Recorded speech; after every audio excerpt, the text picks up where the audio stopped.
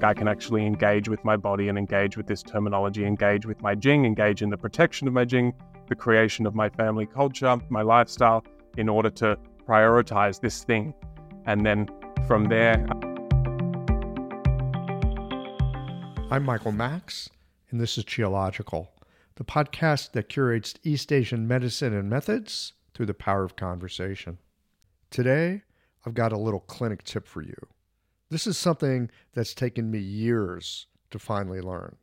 This might sound harsh, and in a way it is, but trust me, it will make your day go much better when you're not grinding your teeth on the grudge of no-shows or having patients who show up aiming to prove that acupuncture is a waste of time and money. Here's what I've learned. Never allow a wife or a girlfriend to schedule an appointment for the man in her life.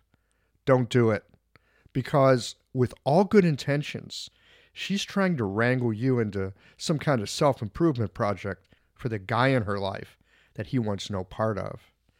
If you're lucky, he'll just not show up. But if you're more unfortunate, he'll show up and use your time and good intentions to prove to his gal that she's wrong about what she thinks is right for him. I'm a slow learner, and so this has taken me some time to really learn.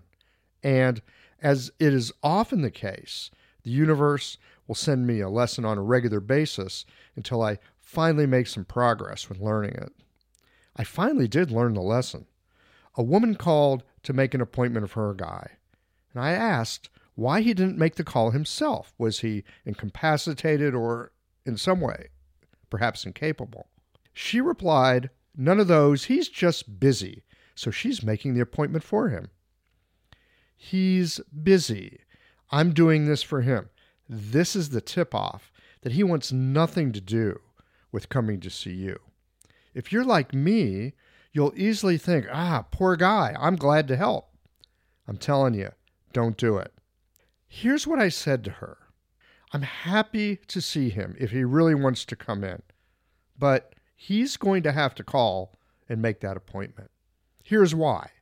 If he really wants to come in, and he's a competent adult, like I think he probably is, he'll find the time to make the call. But I suspect that you want him to change in some way that he really doesn't want to. You'll make the appointment, and he'll forget to come in. She laughed, a good-natured laugh at that, and said, "You're right." Oddly enough, since that encounter, I've not had any women calling to make appointments for the man in their life. Curious, isn't it, how our practices cultivate our experience over time? Cultivation practice covers a lot of ground. It could be the exercise and movement that gives you direct feedback in terms of how your body is and what it's capable of doing. It might be the stillness practice that quiets the mind and clarifies discernment. Or it could be the foods that you choose to eat or not, the herbs you drink to counter illness, or to nourish and support what's already working well. Our guest today found himself bored and unmotivated while studying business at university. He had more of an interest in self-cultivation and exploring the use of tonic herbs, which, oddly enough, led him to creating a business. The Tao is subtle and sly, and it has a way of circling you back on things that you'd like to give a pass. In this conversation with Mason Taylor, we discuss cultivation practices, the curious spirit of mushrooms, and how following something that has your interest not only can be a benefit to others, but generate your livelihood as well. We'll get into all of this and more in a moment. Stick around. These conversations come to you through the generous support of our sponsors and members. All the sponsors here provide helpful products or services that you'll find beneficial in your clinical work. Worried that an EMR is too complex for you? Jane has friendly and knowledgeable support. Mayway Herbs is celebrating the 55th year of their family business. You're invited to make use of their vast library of resources. Are you concerned about the health of Mother Earth? AccuFast Needles is doing something about that. You can too. And later in the show, Ancestral Sturman offers up a sinew treatment, And the folks at Blue Poppy have something special to share as well. Do be sure to visit the sponsors page on the Qiological website to take advantage of all the special offers our terrific sponsors have for listeners of the podcast. I don't know about you, but sometimes I take a step back and marvel at my acupuncture needles. I mean, they're the world's simplest medical tool. A sharpened wire and a handle. That's it. And with this simple tool, hundreds of health conditions can be resolved. I love it. What I didn't love was the amount of packaging waste I generated at the end of the day. But that has now changed too. Ever since I switched to AccuFast earth-friendly needles, I reduced my packaging waste by 90%. Not only are they a great needle, but the folks at AccuFast plant a tree for every 2 boxes of needles I use in the clinic. By switching to AccuFast needles, you'll be helping patients, planting trees, and joining a community of practitioners changing the world. Like our simple needle, being a part of the solution, it's simple too. Visit AccuFastNeedles.com/Qiological to learn how.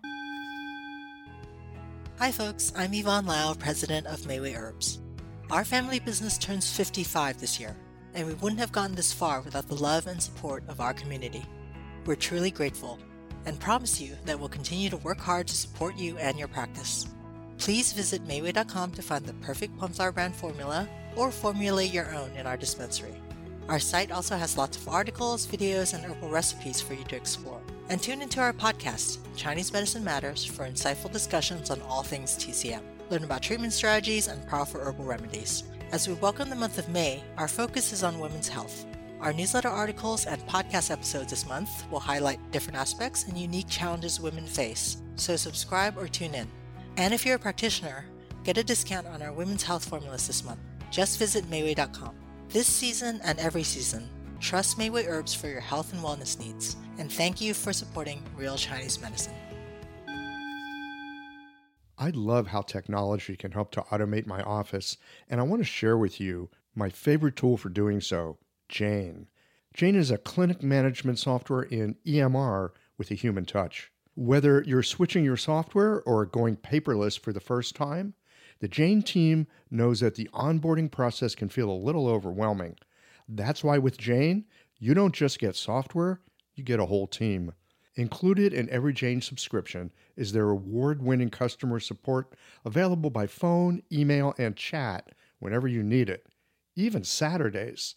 You can also book a free account setup consultation to review your account and ensure you feel confident about going live. If you're interested in making the switch to Jing, head to jane.app/switch to book a one-on-one demo with a member of their support team.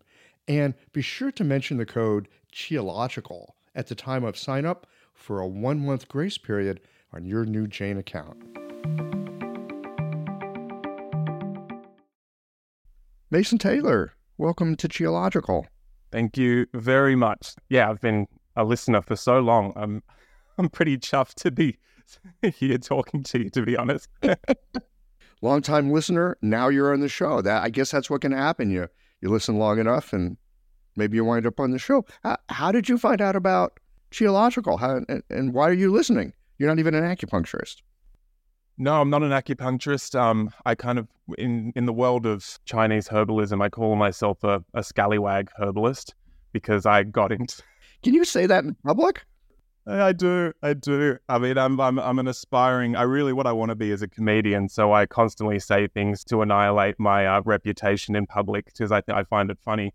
But yeah, it's 12 years I've had this super feast business. At the time I was getting interested in what I refer to anyway as the Daoist herbs, and it was such a decentralized, like it's as far away as you could get from the institution of Chinese medicine and the real passing of the flame of those intricate aspects of that healing and cultivating modality. And I was over here in the extreme wellness world looking for things to help with longevity, so on and so forth, and quite ungrounded at the time. And then coming across another kind of I could say scallywag in the Chinese medicine world, which is Ron Teagarden, and George Lamoureux as well, and kind of just got into these. Okay, so hang on just one second. So scallywag, that's a word from like the 1800s or something. I'm not sure that many of our listeners even know what that means, other than you used it and we both laughed. So it must be kind of funny. What is a scallywag? We use it a lot in Australia. It's just, it's got connotations here. You could probably go back to the official meaning, and it's not exactly appropriate, but it's just like a little bit naughty, a little bit outside of the rules, a little bit of non-conformity, and that's the energy of a scallywag. Just cheeky, non-institutionalized. Okay, non-institutionalized. I like that. I think that would be most people listening to this podcast, really. They deinstitutionalize themselves. And I think I'm trying to cram a lot in to give context of why I would even be here as someone who was so far out, getting into medicinal mushrooms. I think many people would be aware of the, that commercial side of the adaptogenic herbs and the medicinal mushrooms. And then for me, getting into what we call the Jing herbs, the Qi herbs, the Shen herbs, and those herbs, the tonic herbs, those that are referred to in Shen Nong, Spencao Jing, as the superior herbs, I was getting so much, just getting such mind-blowing effects in my own body, because I wasn't interested in treating symptoms in my own body. I was just interested in becoming a rad 80 and 90-year-old that didn't degenerate, and I couldn't find any in the Western texts around herbs and the way everyone was approaching longevity. I couldn't find any terminology, any system that had the language or had that path. And so then when I came across the Daoist texts, and especially the texts which were talking about the Daoist tonic herbs, all of a sudden it was talking about the treasures and how to protect them, and essentially how to become someone who can enter into the realms of elderhood. And as I kind of say, not be an asshole, a projecty asshole when you're in your elderhood. And I was don't be an asshole when you get old. Yeah, okay. That's how I kind of try and ground all the grandeur of this Daoist terminology. And that really excited me. And then I'd started Super Feast already, just doing all the superfoods, and then the mushrooms and the Jing herbs started just muscling their way in, because I wanted to be effective in what I was doing there, just helping people not degenerate and become the best version of themselves. And what happened was I realized I started coming across a lot of acupuncturists, and just realized we were really chalk and cheese. I was at the market selling Chinese herbs and using terminology which perhaps I didn't have the full context of, in a decentralized manner, which I felt was really needed, because a lot of people in Australia at the time were really scared of using Chinese herbs, and rightfully so. The only Chinese herbs where... What was the fear that was going on? How come people were afraid of it? Well, because remember, Australia, in terms of our universities, the teaching Chinese medicine in Australia are proper institutions. So it's properly teaching colonized Chinese medicine, where those herbs are, and I know I'm not speaking for everyone, I know I'm not speaking to people listening to this podcast, but the acupuncturists coming out were so fearful of anyone using any of these herbs, because of the case studies that they were being shown, that any wrong usage of any of especially the inferior and the regular herbs, which I understand was going to completely decimate people's health. They were egoic in the sense of just we own this, we are the ones that control and dispense, and it's irresponsible what you're doing. And this wasn't all this obviously isn't everyone. These were the people that found me at the markets and online. And it was a really great experience for me, because even though I was really confident in what I was doing and going no, these herbs were the ones that were meant to bridge between clinic and home use to prevent and help us cultivate.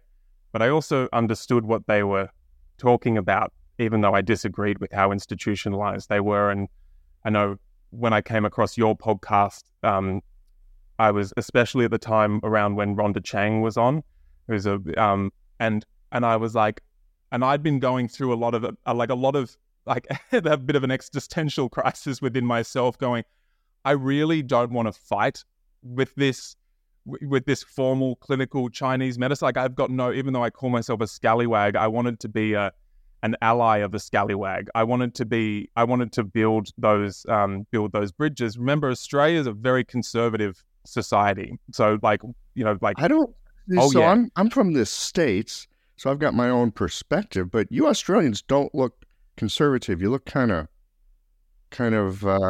cheeky. We are cheeky, but then underneath is such a compliance and such a suckling at the teat of like, especially the university institutions and the medical institutions, and stepping outside of that. That just might be living in Western culture. It's true, but there was such a brazen confidence that like I've had the most heated battles with acupuncturists in terms of what I was doing in selling these herbs, and this is where the scallywag energy came up. Yeah. Well, I mean, I get where they're coming from. I mean, I'm trained as an herbalist myself. Before that, I've had an interest in herbs for a long time. I actually, as I was preparing for our conversation today, I was thinking, when did I first start looking at herbs? I was in high school.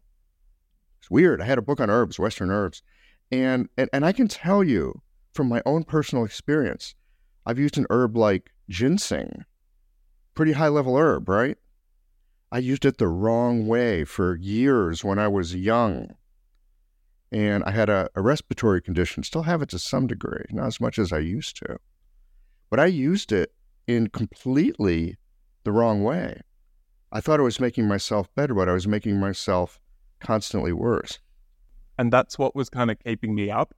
Oh, there's so much validity there. What I couldn't, one of my favorite quotes is, by oh my gosh, why is it like anyway? Everyone know the quote, like the sign of true intelligence is the capacity to hold two opposing ideas at the same time and still function, which is the basic premise of the practice when it comes to whether it's yin yang or just basic development. And I'm quite sensitive. So when I was getting those, not attacks, just like pretty forceful conversations, I was like, as you said, I'm like, I know that there's something in this that's really true. And so for a time there, I really went into a little bit of despair around, how like wrong I was in the business. And like, I was just kind of like skirting by because I'm quite charismatic on stage. And I would like, especially at the time, I was really active on social media, and I'd caught myself like picking up those like little throwaway liners around like, like these herbs are the ones, I didn't say it like this, but this was going around a lot about the tonic herbs. So it's just like, these are the ones that are completely safe. They're like a food. And I'd kind of sit there at night really thinking about this and how that's such irresponsible marketing. And I know there's nuance that I'm missing there. I also know that we can't hide away from the fact that these are really effective herbs. I found them really beautiful. I really found sourcing them in the D-Dao or Dao-D, a lot of people call it, way was really, I was being really lit up, and I was watching myself get connection with my own Jing, and I was watching people who were not sick using the mushrooms, or perhaps just people who were just exhausted from their lifestyle, building back some foundations, building some relationships and capacity with their own body. And I watched myself kind of use that as a justification. See, I'm getting some results over here that are life-changing, therefore I'm completely justified in doing this, while at the same time, because I'm obsessive with this, like I know there are things I am missing, and I know that there are people who are, well, I don't sell ginseng, but, using ginseng or reishi at inappropriate times. And I know that it's going to be available. The solution isn't to suppress the access to these herbs, and I knew that, but I was also kind of, my mum was heavily disabled. I had no choice but to keep the business going as well, to financially keep on. I knew I was going to have to be supporting her, so I was at that quandary, and I love that space, and that's why I'm nervous coming and talking. I see your podcast as like the absolute number one podcast for clinicians who are really there to to really learn and really, and bridge aspects of Chinese medicine and embody the real grassroots wisdom, as well as, what's the most useful aspects of it being a large scale institution. So that's why I'm really nervous coming and talking to you, but that's what I started doing. And it's like, that's back in the day, I started putting myself in situations where I was talking to acupuncturists, and I'd go and, even when in China, I'd go and find the people who did oppose the tonic herbs in China, and with my, with my partners in China, I'd go and talk to them, and I became obsessed with bridging between clinic and home usage, not only of practices like medical qigong, so on and so forth, because you could argue that a lot of the qigong that's been taught out there has been taught by 2-minute noodles who have no idea what they're doing and don't understand the path of cultivation, eventually hoodwinking people to stay in one dimension of the development rather than understanding how to move on as well. So I get all that. And that led me to starting my podcast and inviting acupuncturists on, some that we should hate each other in terms of how decentralized and scallywag I am, and how in the institution of clinical Chinese medicine they were. And then we ended up... Well, let's dig into this a little bit here. You just laid a table out. There's a lot to talk about. So first of all, when it comes to acupuncturists arguing with other practitioners, we have a long history of arguing with each other. You can go read like the commentary, the unshouled version of the Jing, and there are pages and pages of commentary where practitioners are arguing with each other over the centuries. Oh yeah, this is what this means. This person over here, they don't know what they're talking about. One of my favorite comments is, oh yeah, you follow so-and-so's methods, you'll kill your patients, it will be your fault.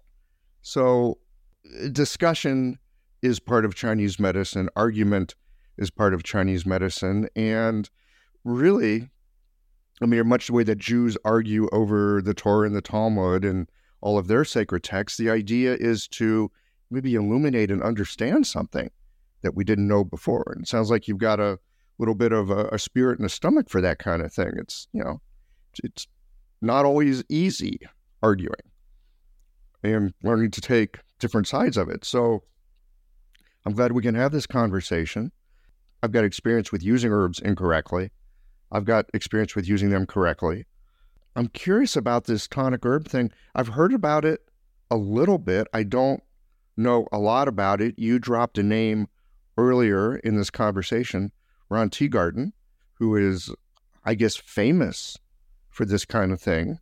Let's just lay the groundwork here so that we know the landscape.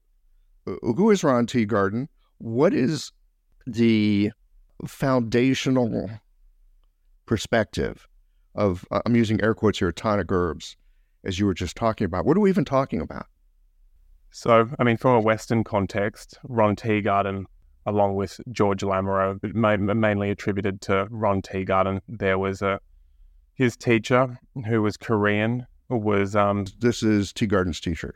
Yeah, Korean, was told to come over to the West and find some students. And I think as the story goes, Ron was experiencing exhaustion, so on and so forth. I don't study like Ron Teegarden with Ron Teegarden, so this is years ago. I'm trying to remember this, but found this Daoist and this was practicing the Daoist herbalism and discovered the Jing herbs, so on and so forth, became a student, and then went over and would study and became a master herbalist with a focus on these tonic formulas, which had a bit more focus on the source text of the Divine Farmer's Materia Medica, which is somewhat, I would agree with this from a clinical perspective, is a Materia Medica, even though it's an original, needs to be taken with a huge pinch of salt. However, a huge focus on what I think was seen as was deficient, especially within colonized Chinese medicine. What do you mean by colonized Chinese medicine? I'm sorry, and I'm not trying to be provocative, but I hear this term used a lot. Okay, look, I'm a boomer, man. I'm in my 60s. So I'm a little bit out of the loop, but I don't know I keep hearing the word colonized. Oh, this is colonized or decolonized that. I'm not sure what you guys mean by colonized, because look, we kicked the damn British out 250 years ago. So in the modern context, when you're saying colonized, what does that mean? I actually don't feel like I personally don't have that much charge in terms of colonized being bad, but colonization, I use the word from, essentially from Rhonda Chang's work, when she talks about the self-colonization of Chinese medicine, and which going back, especially, I guess, to its culmination in the 50s, when they say that it was somewhat westernized, that new type of Chinese medicine was created, which was accessible to the West and accessible to the minds, and didn't have the spiritual aspect of Chinese medicine. Didn't have the wuxia, didn't have when it was something that was able to be scaled in university, that ignored the shamanic roots of Chinese medicine and say the capacity to have like a real perception, to work within the bounds of yin yang wuxing without going into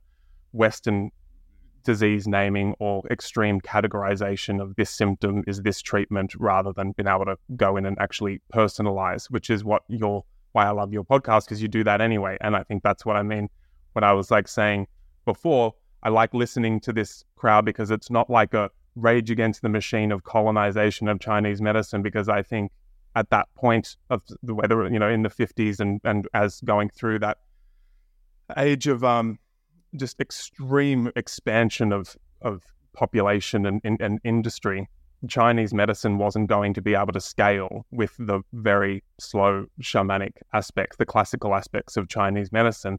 Now that it's all slowed down a little bit, the spirit is easing its way back in. So that colonized aspect and commodified aspect of Chinese medicine has stopped. And as it generally goes with the universe, it seems, now we're seeing a harmonization and a balancing where people who's someone you had on, like Anne Sturman is like doing a lot of, who I think you had on the podcast recently, who is going and teaching a lot of people about classical Chinese medicine, as a lot of people on your podcast do talk about. And there's this like breath of fresh air coming through the students who come out of university, and they're like, oh my gosh, I've been like looking for this, like a connection to the aliveness of Chinese medicine. So that's what I mean when I talk about colonization, and and like, I guess that's when for me, it's fascinating because I'm a fan of Chinese medicine. I'm actively staying away from being a practitioner in order to empathize with patients and people that are trying to build lifestyles for themselves using principles of Daoism, Chinese herbs. And so for me, watching that occur within the Chinese medical community, and watching the awesome arguments and debates and dialectics a lot of the time, it's honestly it's what I love doing. It's like I'm such a fan of it. And so that's what I mean when I say that, which I might not have the full picture of, but that's what I mean when I say colonization. So it sounds to me what you might, at least as I translate it and I think about it, because I've come through that system, right? I mean, I was lucky. I entered Chinese medicine at a time when there were schools and there was licensure, and it was possible to actually go from one career to another. Unlike the people that started doing this stuff in the West in, say, the 70s and early 80s, there was no career path. Now there's a career path, and that's because there has been an aspect of, I'm going to call it institutionalization, for better or worse. Look, there's aspects that are helpful because you got some standards and you can bring people along in a certain way, at least get them started, right? Hell yeah. So there's that institutional aspect, and yeah, there's some really interesting things that happened in China, not the least of which was the damn communists coming in, right? Yeah, that seemed to have something to do with it, didn't it? In the terrible corruption of the nationalists who were there before them. But there's some really interesting things going on in Republican era China with the Chinese medicine practitioners, and in particular how Western medicine was coming in and changing the landscape. It's not like any government or institution said, hey, we got to do this. It was like two forces of nature coming together like storm fronts. Western medicine, Eastern medicine coming together, as I understand it. There's a fantastic book out written by Eric Karshmer, who was recently on the podcast, Prescriptions for Virtuosity. Y'all listening to this, if you haven't heard it, and Mason, you yourself, you might want to give this a read. It will lay a context for you in a similar way that Rhonda Chang lays a context, and really like blow your mind. And the interesting thing for me is because I come from like the roots of like Rage Against the Machine. And as I've become a little bit more harmonized, exactly what you said, I look around and I think, although it might not be perfect, Chinese medicine is such a gift and it has been preserved enough. And watching that process, I don't have the resistance to it. I don't have that like we're fighting back or restoring energy anymore. But the reason I kind of stayed in my position, because I was the person that had to hear, well, like, you know, as practitioners, our good practitioners are these people as well, hearing when you talk to someone and go like, I've been dealing with this slow degeneration, and you're like, well, go, you know, like seeing an acupuncturist is really important, and, you know, a Chinese medicine doctor. That's something I did from the very beginning. I think that's something that didn't happen in the Los Angeles Daoist tonic herb scene in the beginning. They tried to be practitioners just using tonic herbalism and maybe didn't have the depth and the understanding and the study of acupuncture as well. So it was kind of like a little one-size-fits all. I've always had relationships with practitioners and tried to understand exactly what the trigger is and tried to lay the context, which is something that tonic herbalism does. Tonic herbalism is very simple. It's like, it says like, you know, this is lifestyle. This is when there isn't anything major going on and you have an appropriate, you're in an appropriate stage where cultivation is the focus, where you have, you know, when you have a vision and you have a passion and you have a plan and how to ground that vision and create a life for yourself, then tonic herbs are really great allies. That's when it's good to, that's what they mean by superior herbs as far as I can tell in those texts when they say. Well, so those classifications like superior, you know, working class, I don't know, I remember whatever they are, you know, inferior, blah, blah, blah. I think it's really easy to look at those words. Oh, superior. Well, of course. Hell yeah, I want to use superior herbs. Why would I use inferior herbs? Well, I think those classifications are a bit tricky because, as with so many things, and this goes back to shop class for me in the 8th grade. Did you guys have shop class when you were in, like, you didn't have shop class? I'm old enough, we had shop class. We learned how to build shit. Right, bookshelves. Oh, right. Yeah, we had a little bit. Yeah, we had a little bit of that. And my shop teacher, this guy is like, he's like in my pantheon of brilliant human beings. Mr. Bicel, he had the flat top haircut. You know, he taught shop class. He was just a regular dude. But Mr. Bicel would always say, right tool for the right job, boys. Like, don't use a hammer for a screwdriver. You know, like, don't be a dumbass. Use the right tool. Mr. Bicel, man, I love him. And when I think about the herbs, superior, inferior, working class, whatever, I think the trick is right tool for the right job. If you've got a condition, someone's really sick, and there's some stagnation you need to get rid of or some toxicity that you really need to address because that stuff is burning down the house, you know, you might be using colloquially what we call inferior herbs, but at that moment in time for that condition, that is the right tool for the right job. The fact that I'm grateful for like look, for me, I had access to a classical text which was accessible to my non-practitioner mind who happened to be walking into, you know, just sharing some medicinal mushrooms that I happened to like pretty innocently.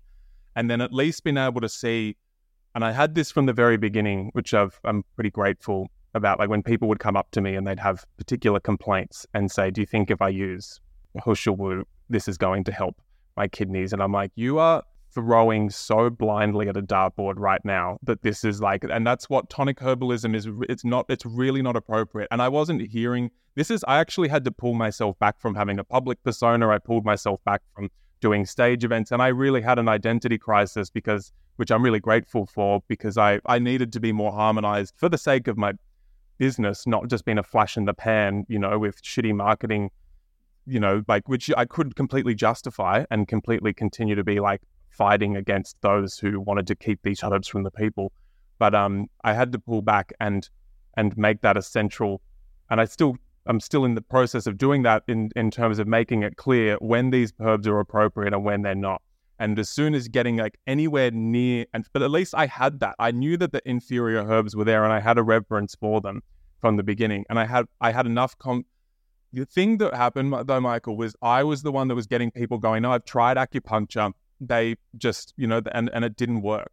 And I would get that again and again and again and again. And I was like, what's going on here? And I'd go, and I was young, so I wasn't really going and seeing. How old were you? I was probably at that point, it was between like 25 and 30 when I was doing my real beginning initiation stages into understanding what business I was in. And then once I got to 30 and I started understanding the difference of people that were just coming out of the university system of Chinese medicine here, who were just doing textbook mental treatments, which they were like, we can treat, it was the same. Everyone's like, I can treat these things, I can treat those things.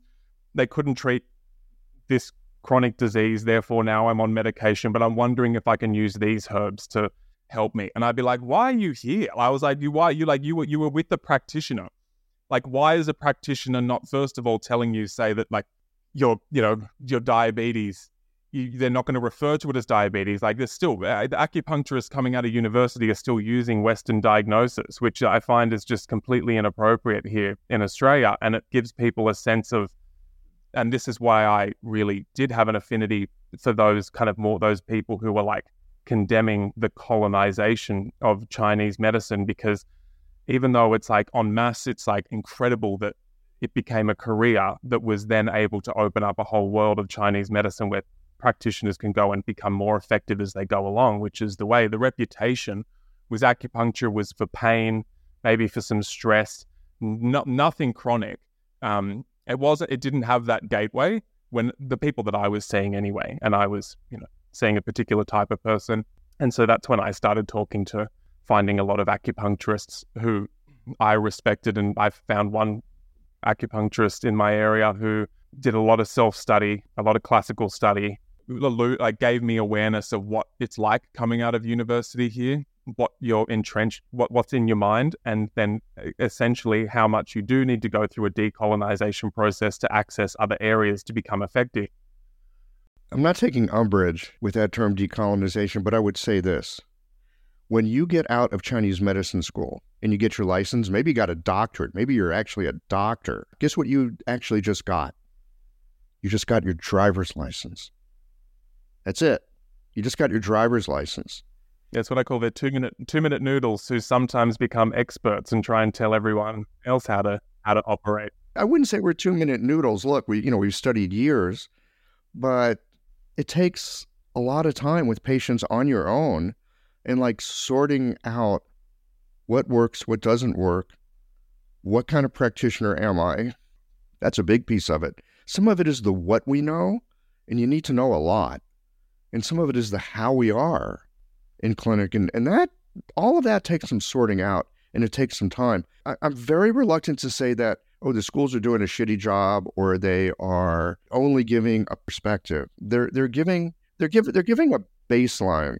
I agree with you. The decolonization is not great. It's not an intentional enough term. Like I was just re-going over, I don't know if you know, like Ken Wilber's integral model, and talks about the spectrums of thinking and integrating with each level and taking the gold of each level and not being dominated by it. And it's probably a place that's probably and I know that this has been explored at nauseam in Chinese medicine. So I'm not saying that like Ken Wilber, likewise, Jung, these Westerners didn't just come up with these ideas. I know it's in Chinese medicine too.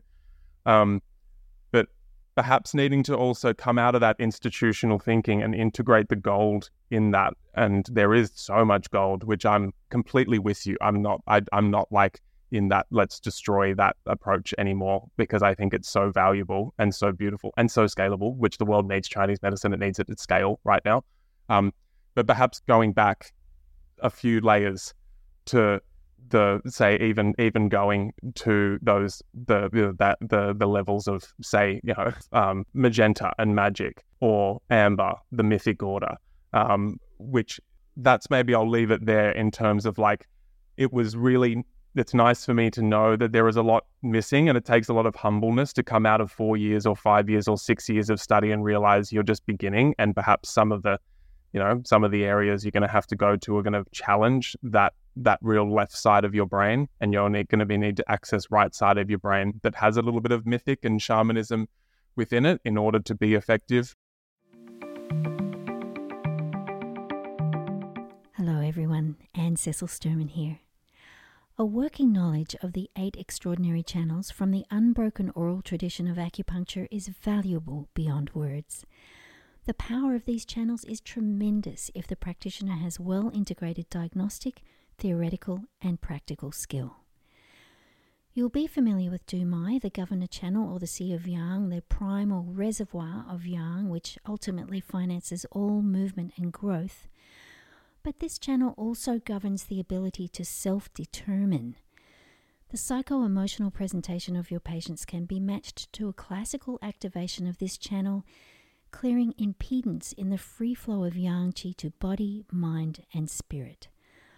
I'd like to share with you the marvelous potency of the Du channel in a full-length live treatment video from the seminar I taught last year in Melbourne, Australia. It's at annececilsturman.com/sinews 2024. Click on the Jump to Free Teaching button or see the link on my Instagram page at Anne Cecil Sturman. Thanks, Michael. Back to you. Well, if that's your jam. Yeah. Some people, that might be their jam. They're drawn to that. That could very well be a piece of how they practice. Some people, look, they're like super scholarly.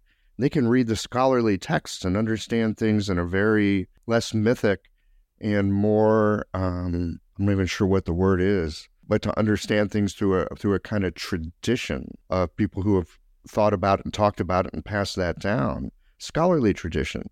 More of a, here's another word, it may come to me later. But so often with Chinese medicine, again, I'm going to come down on the side of it's partly what you know, it's partly what the tradition is, it's partly who you are, which is why I'm happy to have you sitting here with me today, because a piece of what you've done over the years is who you are, right? The scallywag character that Mason Taylor is. You found some herbs that for you, it sounds like it's been helpful. You've been able to help other people. You've been able to build a business, support yourself, support your mom, take care of the people you love. Wow, that's a good thing. It sounds like you've dug into some Daoist texts and maybe some Taoism. I'm curious about that. How did you come to that stuff? And are there any texts in particular that you've found to be helpful in this work that you do? Yeah, it was funny for me because as I was telling you, I had my own symptoms going on. It was when I was in my last year of university and I was in my early 20s. I was quite exhausted. What was going on? What does that mean, quite exhausted? I just had no motivation.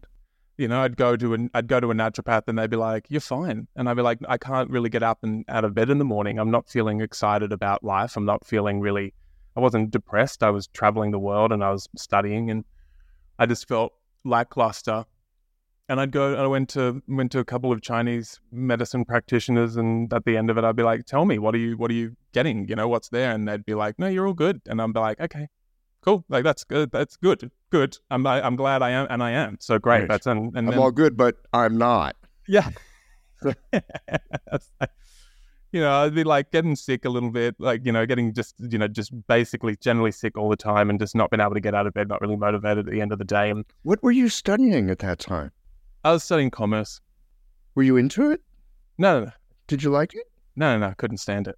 You didn't want to do it? What happened, it was interesting. It was almost like the university kind of gave me a real good gift. I went and I deferred after my second year, and I was studying international business, which had real, I guess, I was studying sociology and I guess economics with, in a university that looked at economics in a way of patterns. And so I really liked that. There was a bit of animism to the economics and there was animism to what I was studying. And I really enjoyed it, looking at business that way. Animism in economics. I've never heard anybody put those two words together in the same sentence. Yeah, I mean, this is like, there's a pattern here. I'm like, Chinese medicine, I got going back to the animistic aspect of Chinese medicine, and likewise, I was doing it with like economics. You could see the story of countries within their economics, and you could see, you could see coming alive their interests, sometimes their karma as a country. I was loving it, and I didn't know what I. That's fascinating. Yeah, it's like, can you give me an example? I honestly can't remember. I remember, though, studying at length seasonal economics, and they would show the seasonality of when you got into like the Christmas period, what it was like in the Northern Hemisphere versus Southern Hemisphere. And I remember looking at the people in the Northern Hemisphere, the economics had so much, there were like there was such a build up, and it was such, there was investment in like stuff that had value within the pattern, and then I was like, versus in Australia, there would just be this spike of people buying things that were, that actually weren't contributing that much to the economy. It was like, it was just real like flash in the pan kind of stuff. And I was looking at it, I was like, why? And it was the first time I was like, I understand. Like, I was like asking questions with the teacher, and he was like, yeah, true. There's like, that you can see this is like good economic activity. This is like probably not the most sustainable economic activity. And through looking into that, I could really feel the quality of the purchases and how much joy there was for doing like having that pagan tradition in the middle of winter, when it was the darkest and the coldest, and you needed the most joy. So you have the biggest festival in the middle of that time, and everyone was so happy to use their limited resources on things that were going to bring the most joy from bang from the buck. Versus in Australia, this is already at the time when we're always, in the Southern Hemisphere, you're the most active, you're the most festive, you need no other reason to buy gifts and spend your money. So it was all obligation-based purchases. And I remember feeling, I remember just like at that point sensing something askew within the Australian calendar and the way that we operated, and how there was something harmonic about the way it was being celebrated in the Northern Hemisphere. And I remember just being like, this is awesome. I've never sensed, I always thought it was all same. And that's, and so that's what I was studying. And likewise in socialism, there was interesting things like that. And then I deferred and got back, and they said, we've cancelled that degree. You can't do it, even though it was running for another year. And I was like, that's bullshit. Please. And they're like, nah, you're doing commerce now. You're not doing international business anymore. And so I got thrown into the most benign bullshit marketing, just like textbook commerce degree. And so I started just reading Ron Teagarden's book, reading Jing, reading the Ben Sao Jing, just reading. Okay. All right. So hang on. I got to dig into this for a second, because here you are in college, university, you guys call it. And you're doing something that turns you on, and then it turns into something you're not turned on by, and you can't get out of bed because you hate what you're doing. Yeah. That's not something wrong with you. That's something right with you. No, and that was a beautiful, when I was sitting in the back of one of these benign lectures, and I remember when I first saw the word Jing written, and I was like, what's that? And I was like, because I was... Now, what lecture is this? What lecture are you in? Something sparked for you. What was that? My text, not the university's text.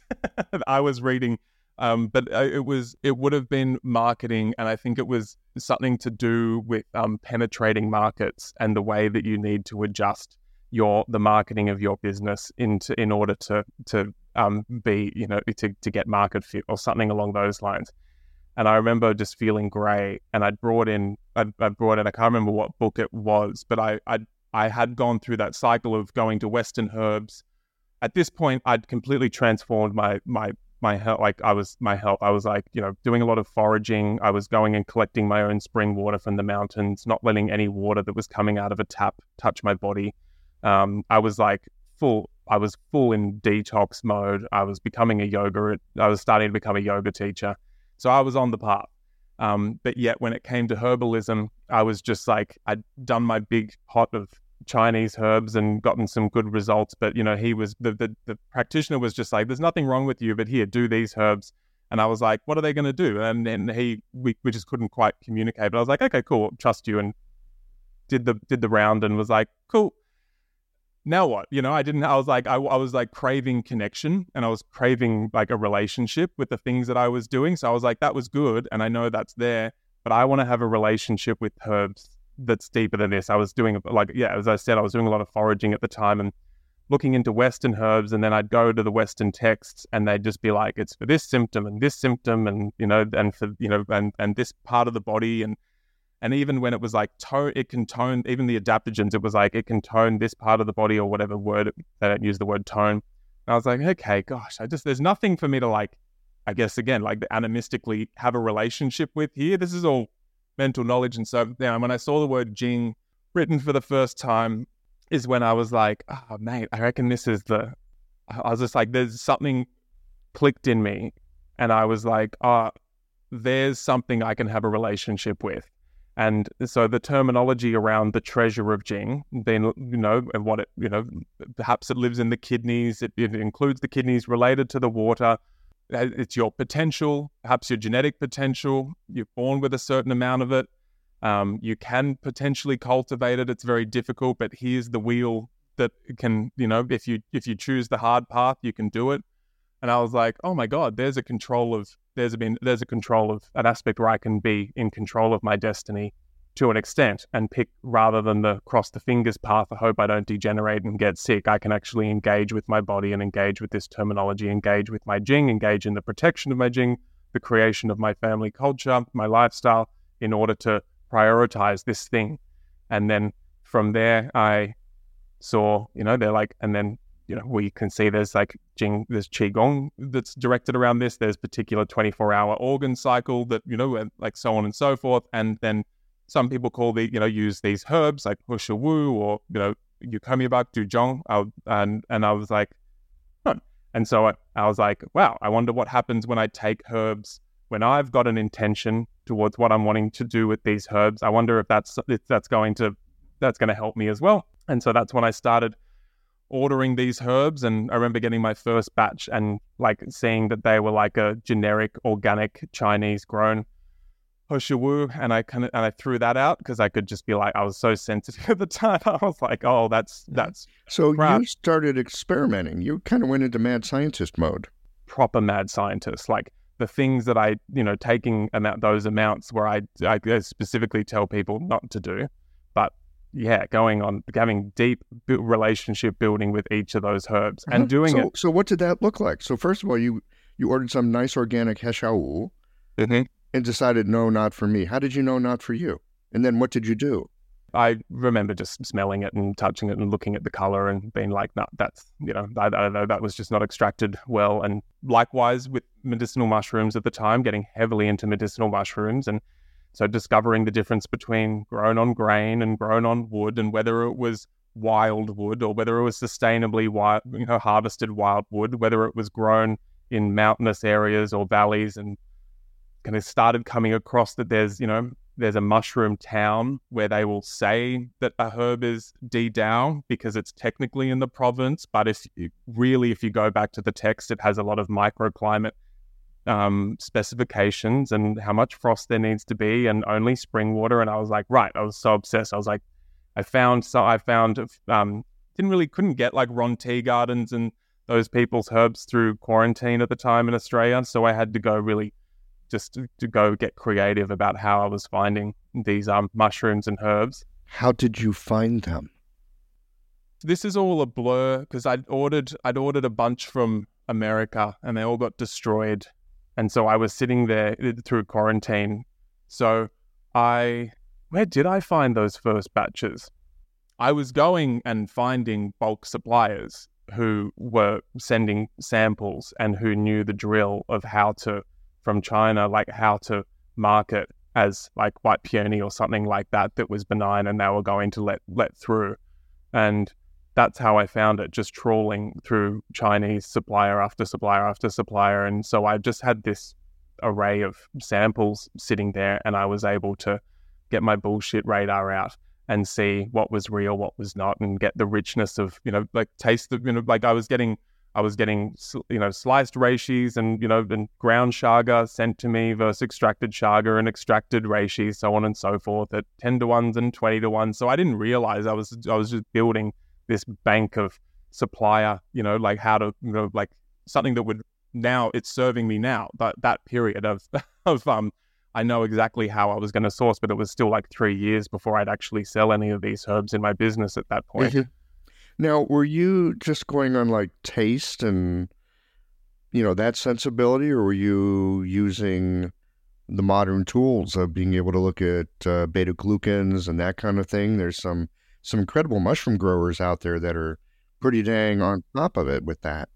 Yeah, for sure. I mean, and even that, like beta-glucans, even today, like I knew it was the beta-glucan testing was kind of a little, they were taking a lot of liberties back then. They even like, that's still the way today, even though like there's a couple of, like I'm mostly really great mates with big mushroom suppliers, even in America, and love what they do. The Megazyme beta-glucan testing isn't one that you can stabilize and isn't a great, it isn't a great method of testing beta-glucans. There's other ways that are coming out soon that also test a lot of the cofactors.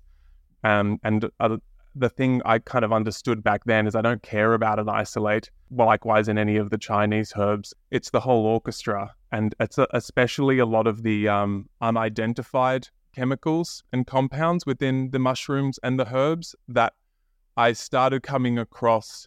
Some herbalists that would talk about this, and they were at scale, and they were showing me photos of the farmers, and they were talking about the difference of when a farmer is independent versus when it's owned by a company that is supplying it, and how there's just something that they do with the way that they grow it when they know they're growing creme de la creme Dao herbs that is getting sold at a premium. And it's such like there's a bit of hidden knowledge even there. Yes, there's all the specifications of like this much frost, this elevation, it needs to be exposed to the elements to this extent, but there was, as they say, like the je ne sais quoi, and that's why their model was working with independence rather than trying to have like even co-ownership of farms. We were just talking about this earlier. There's that institutionalized medicine that we learned, and thank goodness, because we had a chance to learn some dang medicine. And then there's stuff that you refine in time to experience. And I've got a buddy in Taiwan who his thing is tea. He's like totally into tea. His idea of a fun weekend was cruising through and finding small farmers in different microclimes that are taking their tea out of the, I'm going to call it the production cycle.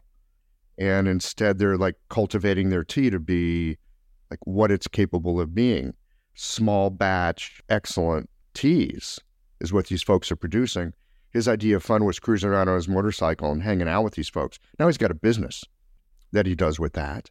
And yeah, for sure there is something about people who are attending just like a practitioner, right? Or you as a businessman, attending to the thing because you got a sense of quality and you want it to be the best it can. I mean, and I thought I was such a know-it-all. I was like, I'd found a lot of suppliers who I'd ask them questions and they'd be like, don't worry, silly Westerner, it's the best. And I'd be like, not a good enough answer. And then I'd find, and then it's funny, I was talking to the person then when they weren't working it, like I found someone in China who was like helping me. And then later they became a supplier working within a company of someone who also recognized that these tonic herbs was a part of the tradition that was being lost, and they wanted to be in that business, and especially within they wanted to support that, keeping these villages within keeping this industry basically decentralized as well in terms of like having independent farmers. And so it was a real funny coincidence that I was talking to this guy and then ended up working with him later. And in those beginning stages, and I was like, cool, I'm going to make sure I educate like these suppliers, because I had such an experience of having to do that. And then found one person who was just like, oh mate, you know nothing about this, nothing about extraction. What's the extraction? The how hua, I believe.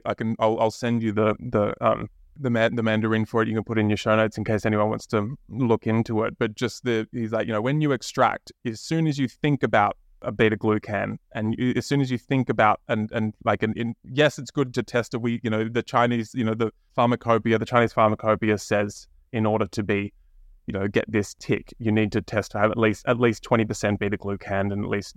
Yeah. I mean, look, standards are helpful. Dude, love it, and I absolutely love it. But in terms of the way it's extracted, it was just like as soon as you think about the ginsengiside or the astragalosides, or you're straight out of the mindset that you need to be in order to get the most out of that mark and get ensure that the menstruum that you're extracting in has absolutely every last little bit. And it's like, even they were saying, like, do you think the Daoists were up there in the mountains extracting just randomly, crossing their fingers, hoping they get the most out of those berries and roots and mushrooms? Like, no, they would extract it in a very particular way. They would try, if they could, to capture the oils and reintroduce those back into whatever menstruum they were using, or the powder with. To the Daoist way back when, I mean, did they even have technology for doing this? How did they consume and use these substances? Do you have any idea? 1,000 years ago or whatever.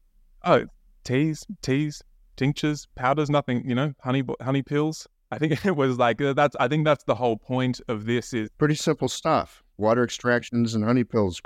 Yeah, and it's like, let's not try and complicate it. And that was, there's been times where sourcing this way and extracting this way, adjusting pressure, and it needs to get adapted. Like D-Dao isn't something you're going to find 2,000 years ago, because it was just going and foraging for these herbs in those areas. It especially started seeing itself take off as an institution of thinking and a standardization that doesn't have a mark of approval like organic. It's something that you could sense. When the Silk Roads opened up, it was the hermits would come in to buy the whatever herb, the wuwei, and go, no, what is this? Where did you grow this? This isn't Shazandra. And they'd be like, no, we've started growing it locally to make it easier because it's accessible to the hospital there, which is a very reasonable thing to do. But then they'd go, no, I want it from where its like original place is, where you're going to get the most robust herb. And in one of the commentaries, I take it with a grain of salt as well, one of the commentaries in the Ben Sao Jing copy I have, I thought I might have had it in here. I'll send that which particular translation I'm talking about to you as well.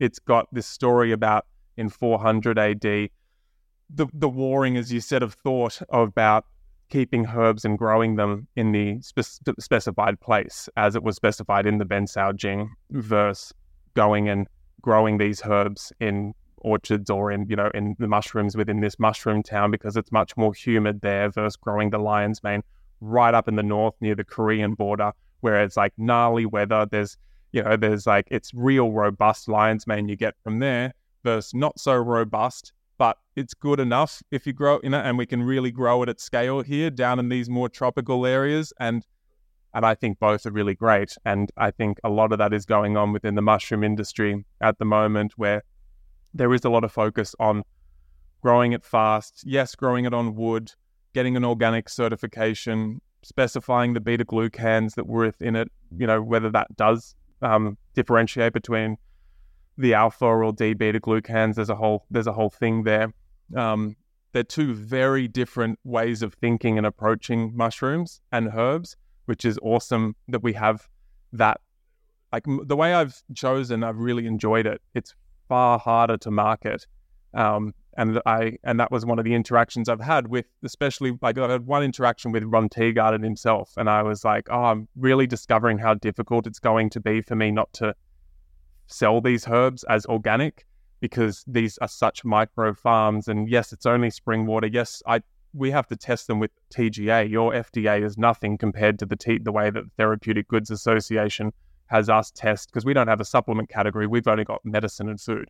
So we're getting put through the ringer. So the testing is rigorous. So if I'm hearing you correctly, an organic label may or may not be that helpful, because there's perhaps people that are doing a good job, but they're not going through all the hoops that you have to go through to do organic. Did I hear that right?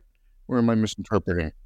I mean, I find it super helpful in terms of like, it is the difference between a really like a conventional medicinal mushroom that doesn't have organic and a real widely distributed organic medicinal mushroom. That tells me, even though it's not good enough for me, that's not what I'd take. I can tell that organic is probably subpar generally for what I want.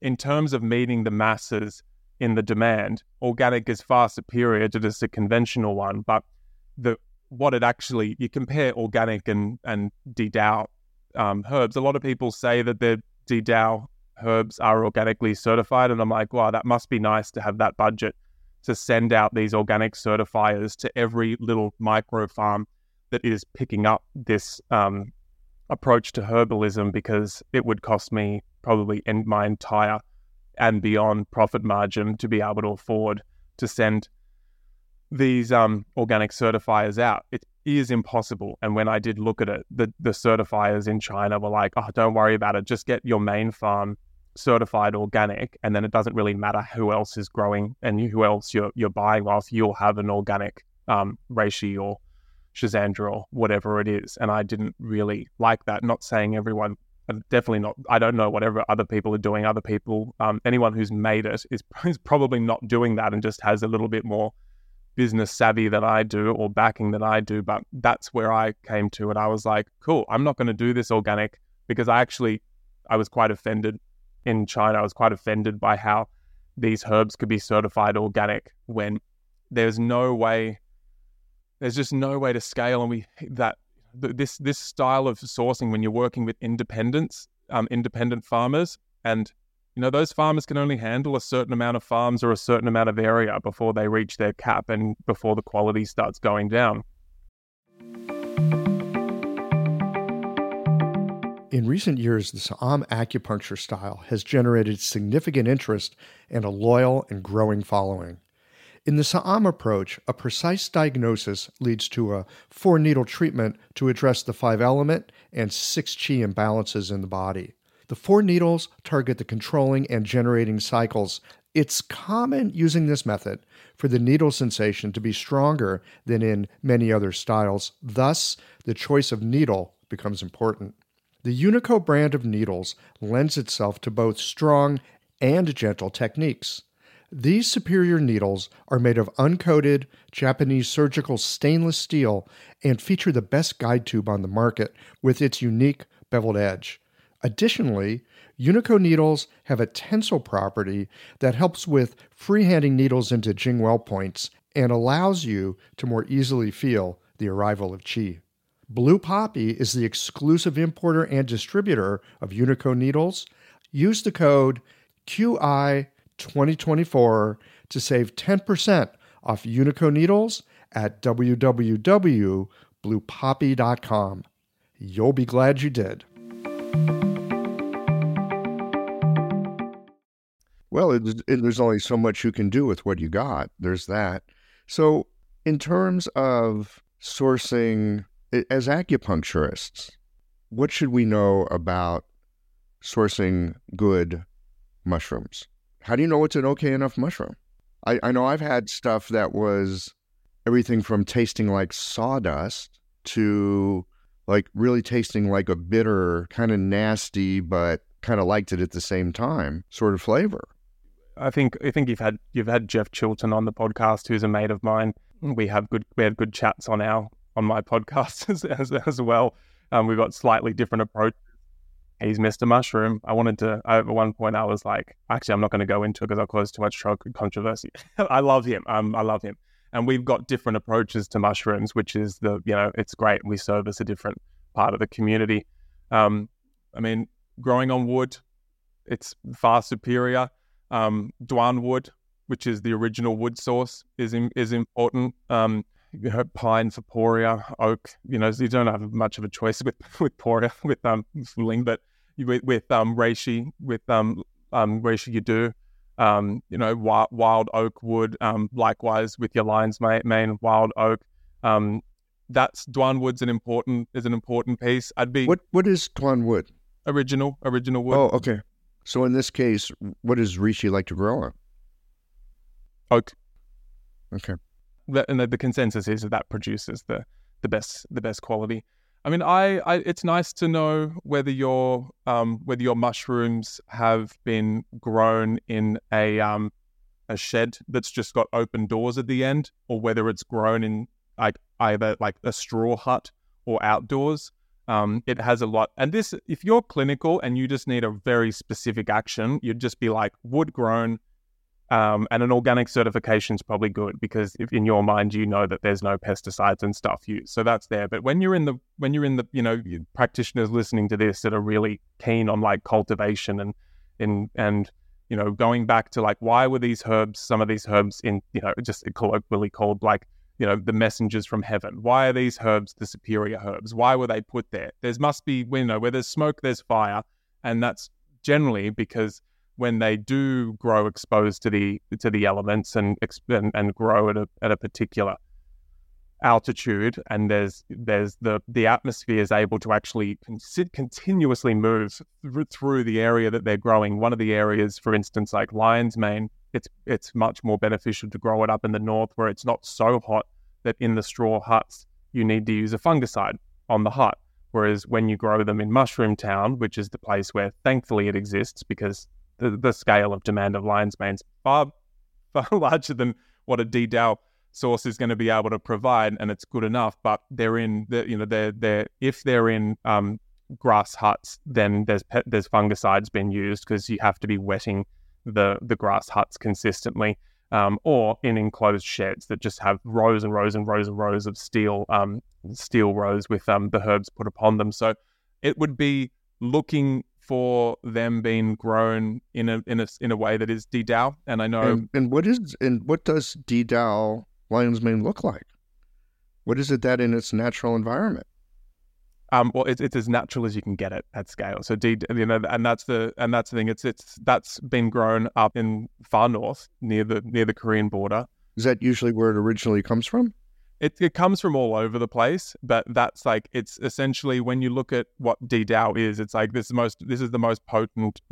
This is the place where you're going to be getting the most potent life-giving herb possible. I can remember when I was following some doctors in Beijing, they would sometimes write, like especially for Baishao, or what was the other one? Baishao for sure. There's another one that they did. But they would always want to specify a certain province. It's like, I want the Baishao from here, right? From this particular area, because it... Baishao... So, like, I always get in my opinion, is that white Atractylodes? Is that... No, Baishao is the white peony. In the original Bensao Jing, within the name, there was a character of the province that you needed to get it from. And so that's then what happens, though, is quite often what's missed is that it was in some translations, they say it was specified, this mountain crag with, and in their poetic language, you want the frost to get to this level, and you want this particular altitude. So they're talking microclimes, like you would talk for wines, or you would talk for tea, for that matter, right? And it's not that revolutionary of thought, is it? It's like, it's pretty well. I mean, in a way, it's not. It's like, okay, what are the basic fundamentals that give rise to this particular substance being the best it can be? And, look, back when they wrote the Bensao Jing, China was not the size that it is today. No, I mean, and a lot of areas... I think it's one thing to say, it's from a certain area, but I think going beyond that to what are the characteristics that we're looking for, that make it unique.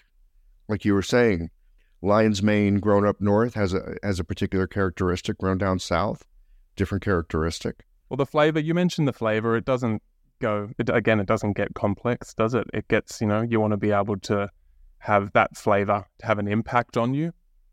You want it to logically make sense that that has a particular feeling when I taste it and I smell it, that it has, that's authentic, and that's easy to do with an extract. But likewise, if you can, as a practitioner, is it fun when you're in your own personal apothecary? You want to be able to get a sense of, I just talk about the personality of the herb when you try it, which is when because I'm not talking to practitioners a lot of the time, I'm talking to mums that have 4 kids that can't handle another winter where everyone goes down for like 6 weeks getting sick consistently. So I'm trying to communicate to them. They're like, I've got some ratio Chaga, or they've got a formula. How do I know how to use this? And so then that's when the certain, just get a taste. It's kind of like spices. You'll start getting, yes, I've got protocols for how to actually introduce it as well. So for those left brain people who are like, what are you talking about? Like, no, it's all there. But for people who are like, it's like with a spice, eventually these herbs can become a part of your kitchen. And you do very, like, I have had times like you with the ginseng where I've been taking a herb and I've just blown past very obvious signs now, not back then, that I shouldn't have been taking it. Yes, I've blown past the obvious signs. Yes.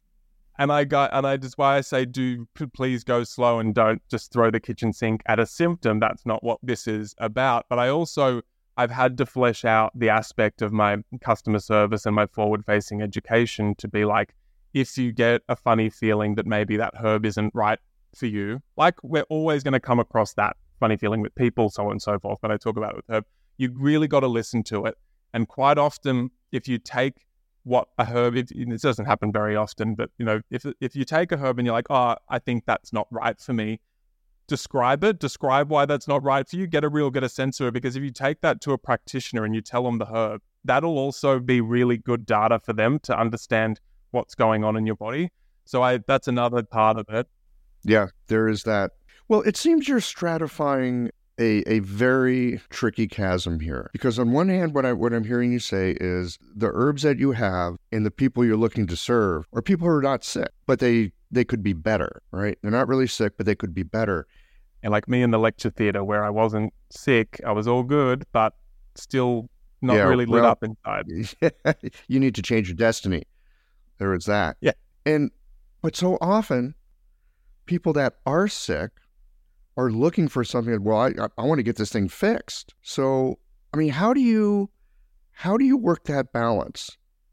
Because, I mean, I've been on websites, like on Facebook and looking at some different mushroom groups, people that have mushrooms for sale, and people are constantly asking questions because they're sick, but they're hoping that this mushroom is going to take care of them. How do you really try and make sure that whatever someone's trying to fix, just to be like, this has to be accessible within like fixing it from lifestyle changes. So if a doctor is telling you now you have to change this with lifestyle, so likewise, you can't just keep on going and relying on a practitioner. This is where the mushrooms fit. And when we talk about superior herbalism, we are talking about the place where we are engaging with our destiny, or we're thinking about, I won't say this generally as my opening line to people in the West, but when we're talking about protecting the treasures of our family or our body, that's a very particular space to be. This is why I started my podcast like 7 years ago, and I just have had non-stop acupuncturists, herbalists, naturopaths, dietitians coming onto the podcast to build and bridge this chasm. And so as soon as someone does, as well as I've started fleshing out, and we've kind of just got this within our customer service universe, we'll eventually release it in terms of like how to work with practitioners. I've got in a lot of my podcasts, it's like, I know what it's like to become disillusioned, and that's why you're here looking for solutions in a place where, let's admit, it's not appropriate for you to be looking for these solutions.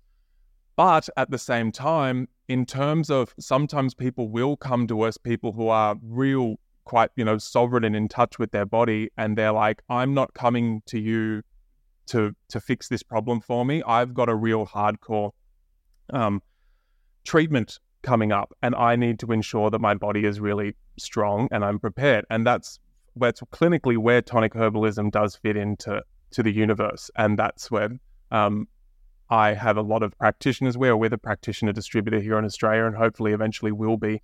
I work alongside those people who actually have traditional formulas, and I'm like, we're not those herbs. I'm like, I'm sexy branding and cool looking jars that have an extract powder that I don't really think you should be using this in a treatment program. It's not where we sit. But when you really want to help people get strong and feel like your lifestyle is going to need to change in order to get prepared for you to be able to heal, that's where I want you to use this tonic herb, or sometimes people know they're going to use that to prepare for that. Then when you're going through that treatment, they'll pull back. And then likewise in the convalescence, and when they've been through something, and that's just right now I'm going to be looking at, we've got a few oncologists here in Australia within very legitimate clinics who are using our mushrooms just like for the convalescence stage. Some restoration, of them, which is restoration, which I'm like, and that's what I teach people about. We've got articles showing that there's 3 sides of tonic herbalism. There's that getting your body ready so that the treatment doesn't kill you or doesn't take out a few, like a few quarts of Jing on you, so that you don't have the marrow to like go and manifest your dreams and shine your light out there in the world. And then let's really help you in this post-treatment or this post-illness period. But we're excessively sending people to practitioners and anywhere where we can, giving people understanding of like, well, this is the type of practitioner we like to use and these are the questions and these are the outcomes we like getting, because that's what really bugged me. I was like, I feel like I wanted to kind of tap out at times, but then I just have people like lost souls wandering up to me at the markets. And I'm like, why are you coming to me? Like, I'm literally this young guy in a singlet. Like, I don't get, and I just don't get it. But then I did start understanding it when you can just see it's so overwhelming and expensive when you go to practitioners. You burn it on a couple where you've just looked in the wrong place and you just didn't know how to relate. And then, so that's how I approach it. And then I really try and put out the positive, because it's putting out a lot of the I guess you could say the cautionary tales, and then I really try and accentuate like, these are people who are in a place. I was just feeling a little bit lackluster, I was really not that inspired, or I was exhausted, but it was because of the way, it's just because of the way I was living. It wasn't anything really going on. And then, like with me, then when I started using the herbs or the mushrooms, it's really, you mentioned the word destiny. That's exactly how I try and relate to it. And my marketing team are constantly like, Mason, you've got to stop going so woo-woo and trippy with this. And I'm like, well, you need to figure out ways to communicate this to people and realize that if they stay within there's something wrong symptom territory with these herbs for long at all, there's something really wrong with the type of person that we're attracting, because you can't give false promises.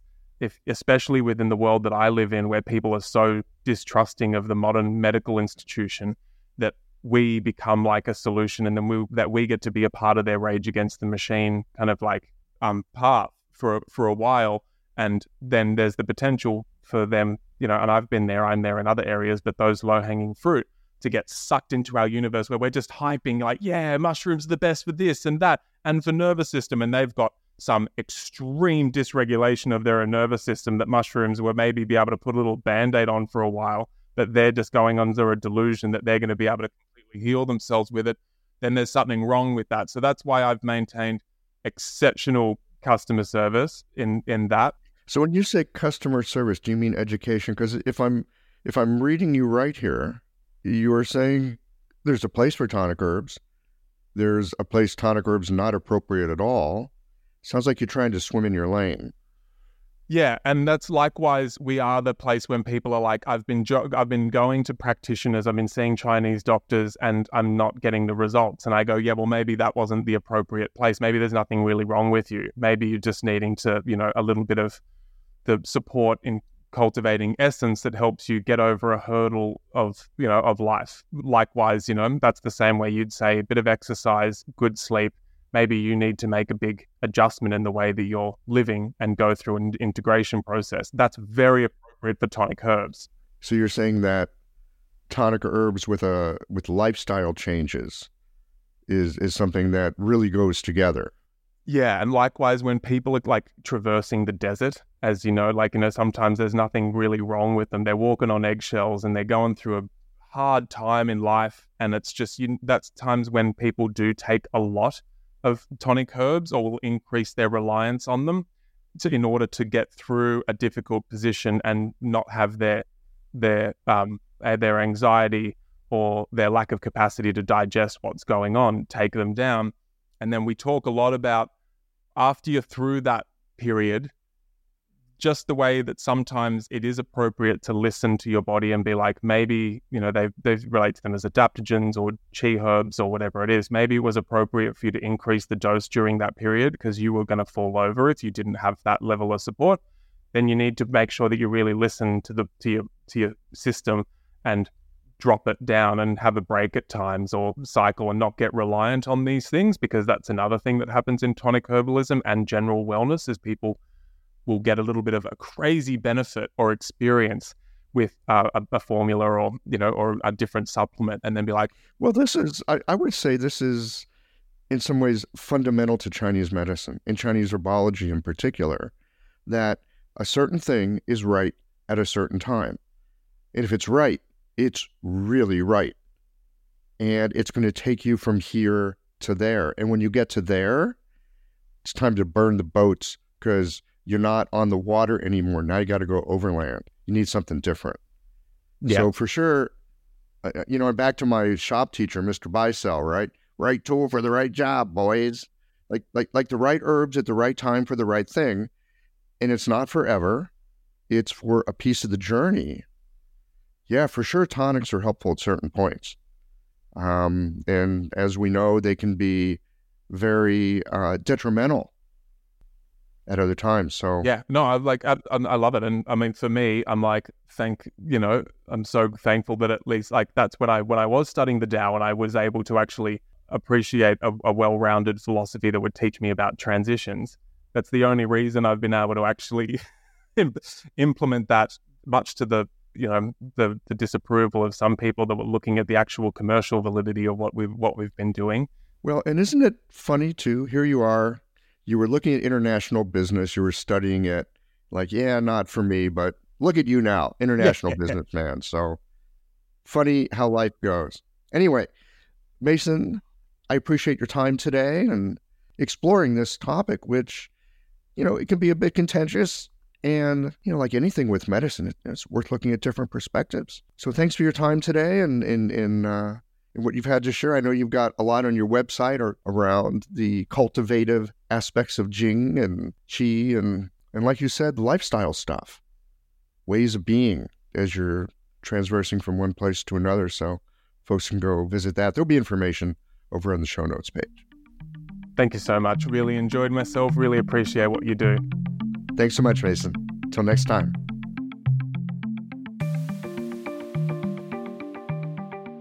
Often enough, I have patients ask if they should be taking herbs, and the way that I've been trained in practice is not to prescribe herbs unless there is something that needs adjustment. Maybe just my Missouri boy, if it ain't broke, don't fix it mentality, but in this discussion with Mason, it did occur to me that mildly tonifying herbs can be a way to help support a person's zheng qi and help keep the undulating rhythms of yin and yang in a harmonious flow. A little extra nourishment in our modern life, full of distraction and the overlapping priorities that are constantly pulling on our reserves, it's worth paying attention to. What's more, mushrooms are a curious life form. Not plant, not animal, but a creature of the in-between. A little dose of mysterious in-between on a regular basis? It might not be a bad idea. Thanks as always for listening. If you liked this conversation, if you learned something new or found a moment of inspired insight, share the episode with your friends. If you want to support Qiological, there's just one way to do that. It's by going to the website and becoming a member or leaving a one-time contribution today. Well, folks, that's it for today. Join us again next Tuesday for another conversation that connects up the voices of our community.